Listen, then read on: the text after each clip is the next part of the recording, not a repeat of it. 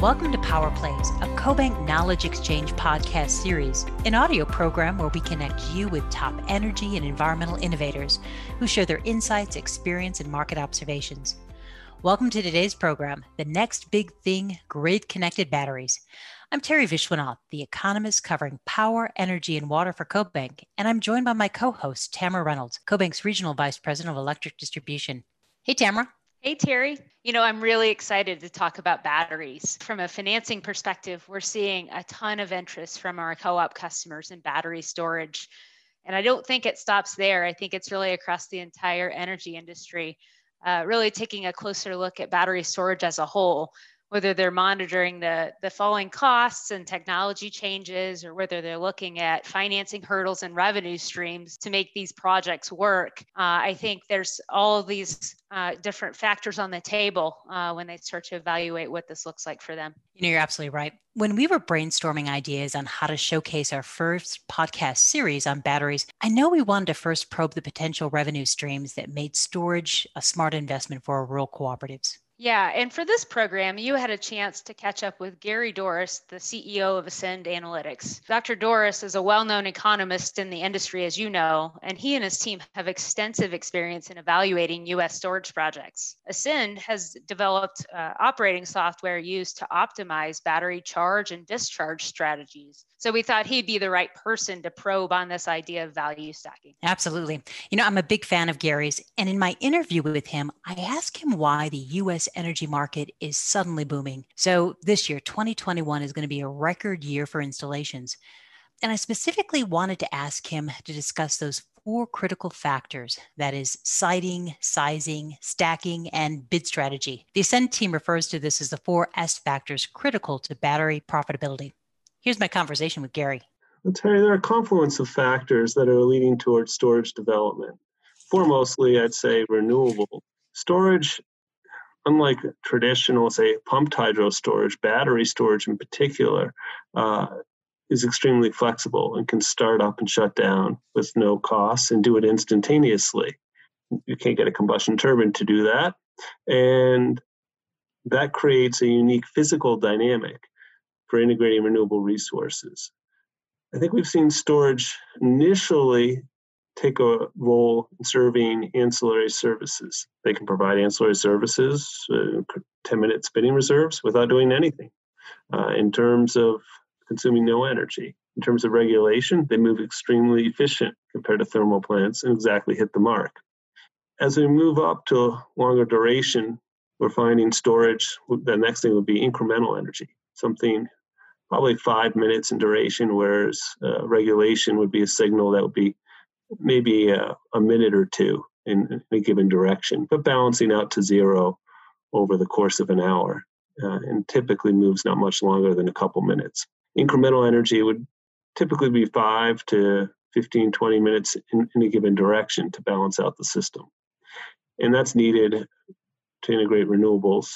Right now, storage is very economic in terms of integrating renewables, and the market price signals in many of the ISOs at the 5-minute level are screaming storage makes sense. Certainly in the West, where we have high renewable penetration rates, in California, SPP and ERCOT, we find the economics of storage are very sound.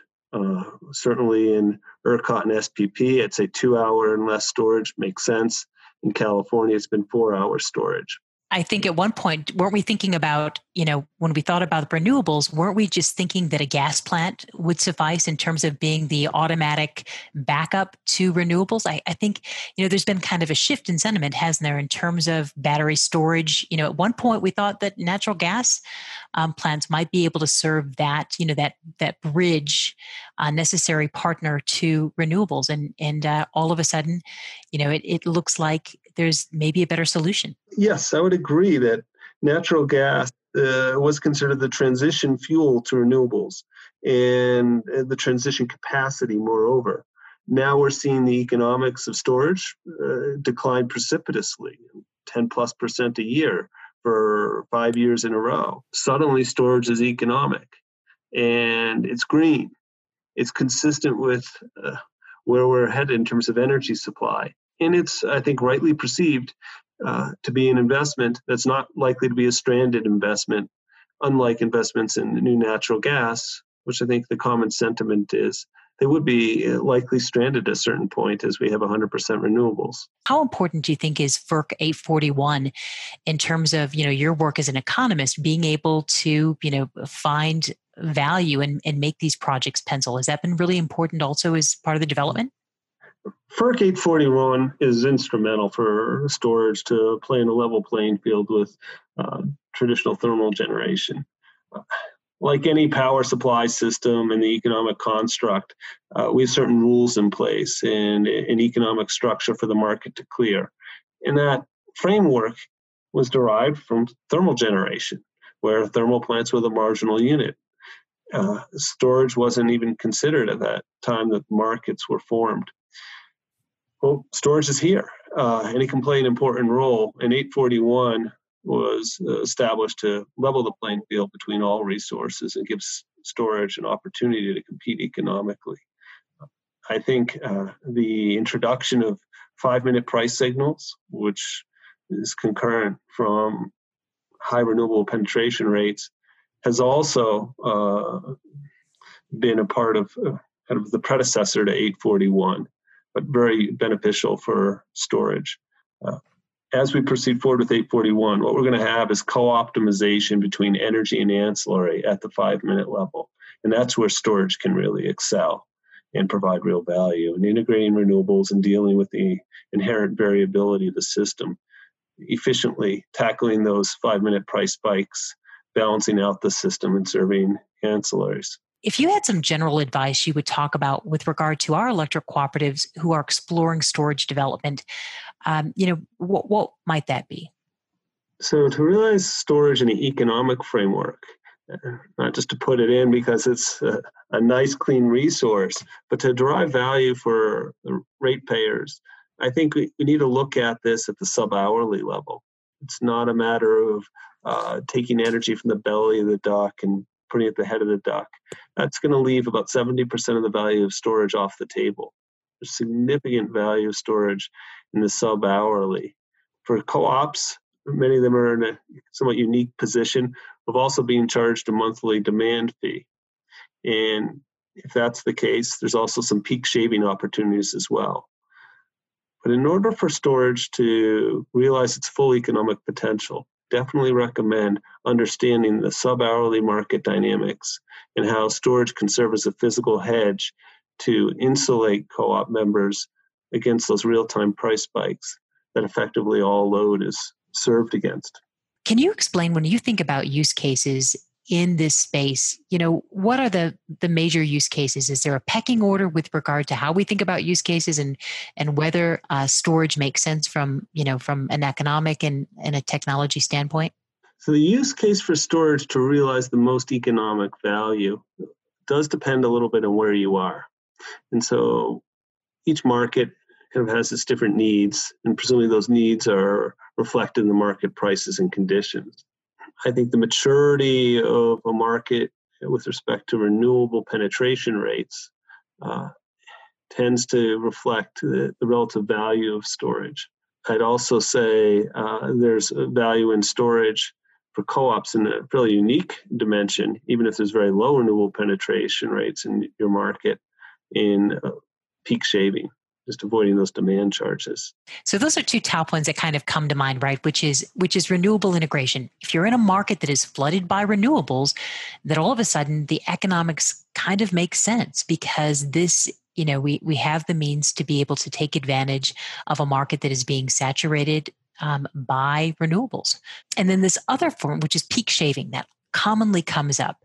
I think those are kind of commonly what we look at: peak shaving, trying to not pay the top dollar for the energy and being able to sort of smooth, the costs of your resource. At one point, I remember we had this conversation that you had said, if we take a look at the market, the part of the market that you see the leanest or the thinnest happens to be this ancillary service area.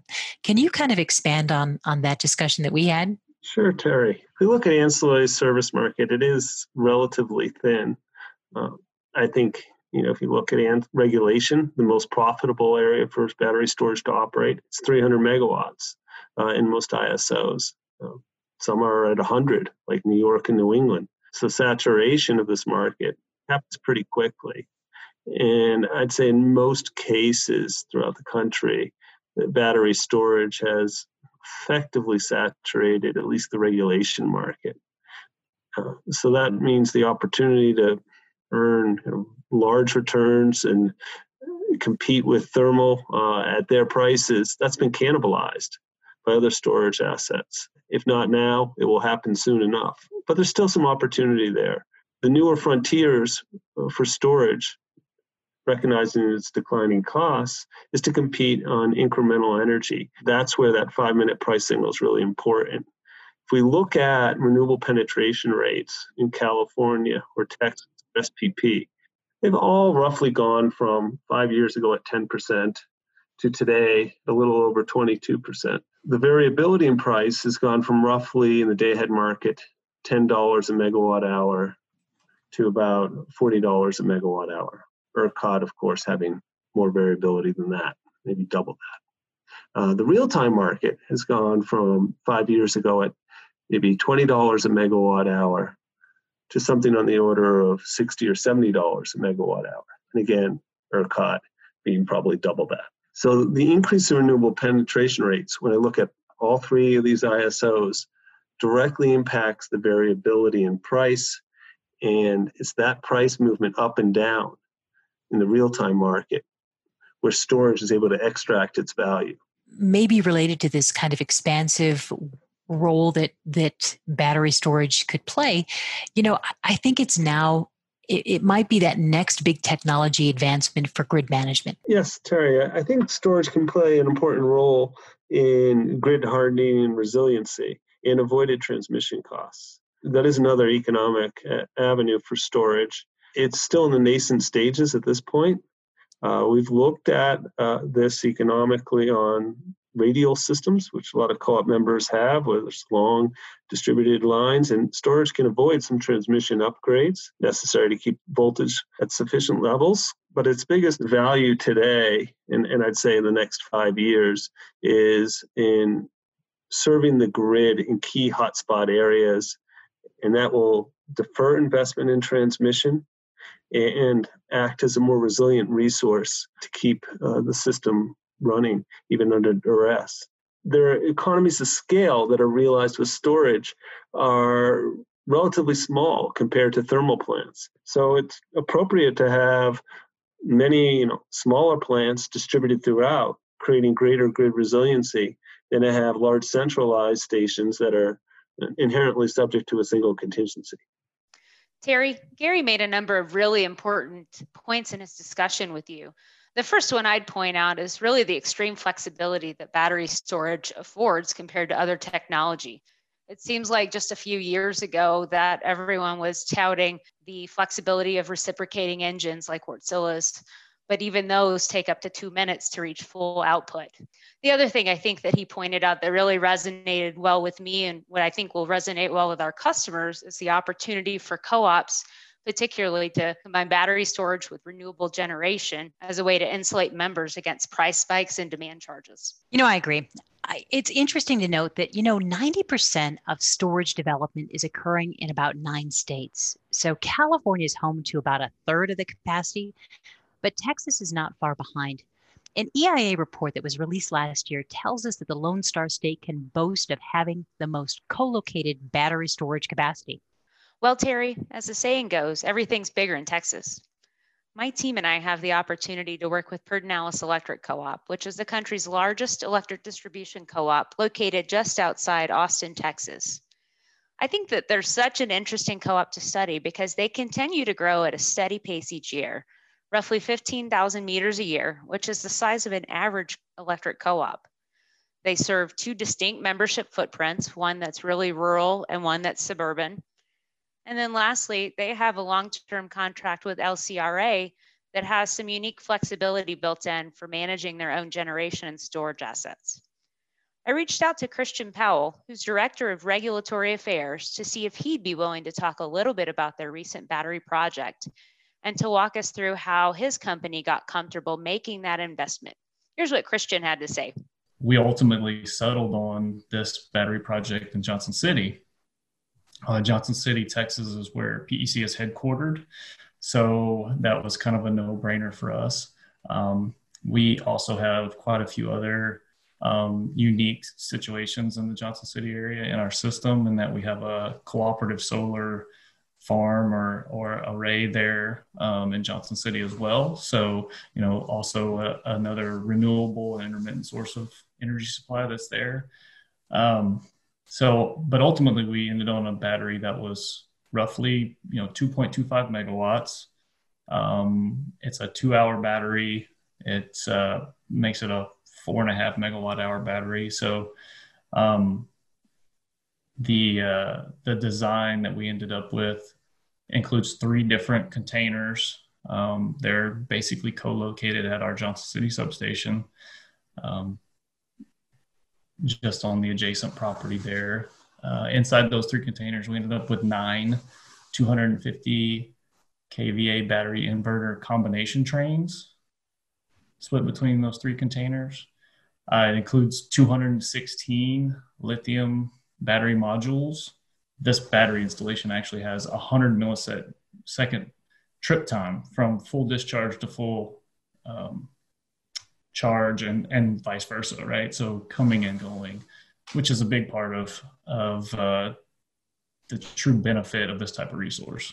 So Christian, you talked a lot about the motivation behind looking at a battery storage project is really to drive down some of the costs that your members experience across the board. Are there any other motivating factors behind looking at deploying batteries and adopting those, that you guys had to consider when you were looking at moving forward with this type of a project? To kind of even just get to a decision that you're going to move forward with the project, one of those being the cost, right? The cost of the membership. The other being the system impacts that would result as, or would come about as a result of installation of those. The other thing is the payback periods on what those costs might be when you move into a project. So, all of those things, kind of played into our decision-making process early on. We kind of got to a place where it seemed to really make sense for us to do this project because the opportunity was almost too good to pass up. With such an emerging technology, as we've talked about, and so much interest in it and so much gaining popularity there was in the market here in Texas, we really felt like we needed to start studying it either way, because we do have a large system, and we do have folks who are interested in, whether it be what we would call merchant generation, where they would want to come and connect our system, or our own members who might want to co-locate batteries for any number of installation purposes, whether it's backup generation or another source of revenue for them. We really felt like there was a unique opportunity here for us to study and learn from our own installation early on. That coupled with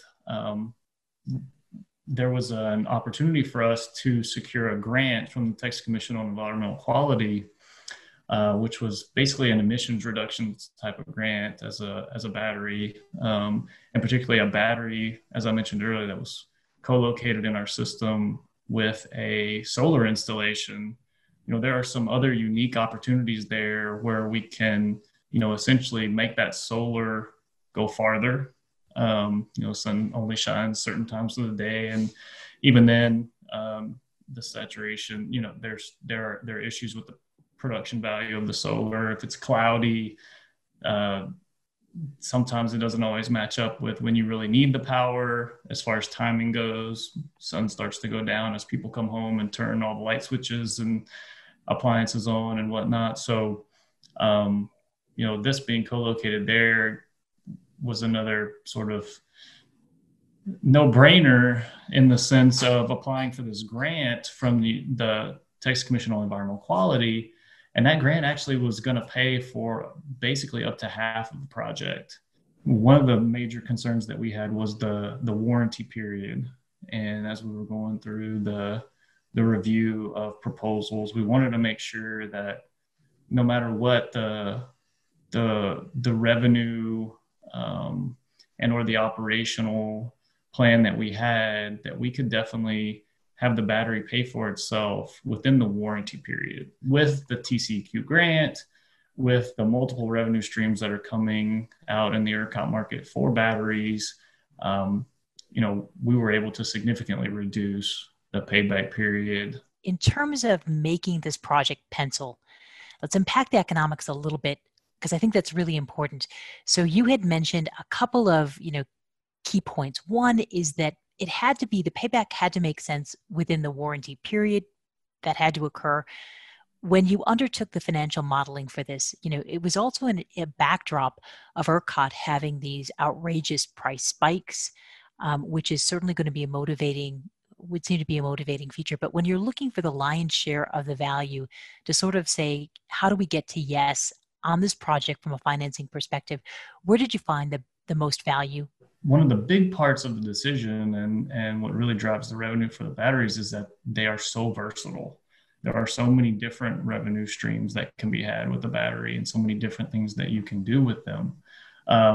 So from the standpoint of how we would operate it, there are ancillary services in ERCOT, which are one of the true, what all the ERCOT market is learning are some of the true fundamental values of batteries. Is we mentioned earlier, we talked about the instantaneous deployment of them.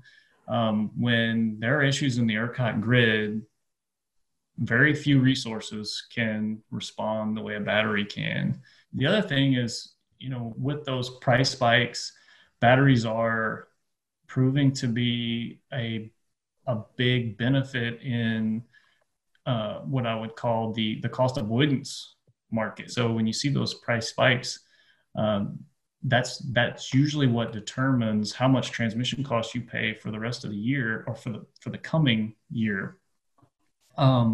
So being able to use batteries to reduce your load impacts in those peaks, because you have that battery power there to help supply and therefore not have to take it from the rest of the grid, also helps reduce that cost for the entire next calendar year. Another emerging place that batteries are starting to get a lot of consideration is in the capital expenditure deferral. So, first and foremost happens to be that ancillary market, right? That ancillary market is just a natural setup for battery technology. And then this peak shaving, which seems to be, especially in the area of the world you're in, peak shaving is really important, and especially because of that saturation of other renewable assets. And then I think maybe last, if I've heard you correctly, it could be looking at capital deferral in terms of maybe, generation, but also maybe transmission. Is that maybe part of it as well? Is that a possibility? Yeah, and I think for us, being a very large distribution system, I think more so importantly for us is understanding if we can defer distribution system costs. That's obviously a big part of our cost allocation and cost structure at PEC. And anytime that we can reduce the cost of distribution, it directly, helps our membership and helps keep our costs down.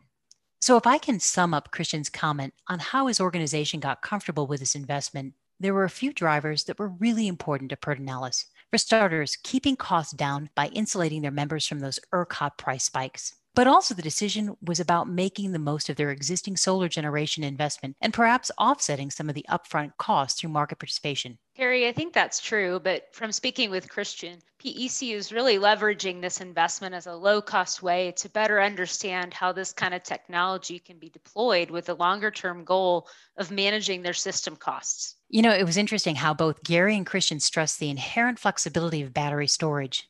that flexibility of being able to start up and shut down with no cost, and to do this instantaneously. As Gary mentioned, you can't get a combustion turbine to do that, and that creates a unique physical dynamic for integrating renewable resources. That's true. I hope all of you have enjoyed our first, but certainly not last, podcast on battery storage. Join us on Power Plays next month, where we will further that discussion, exploring how developers are racing to build the biggest batteries in Texas. Thanks again for joining us.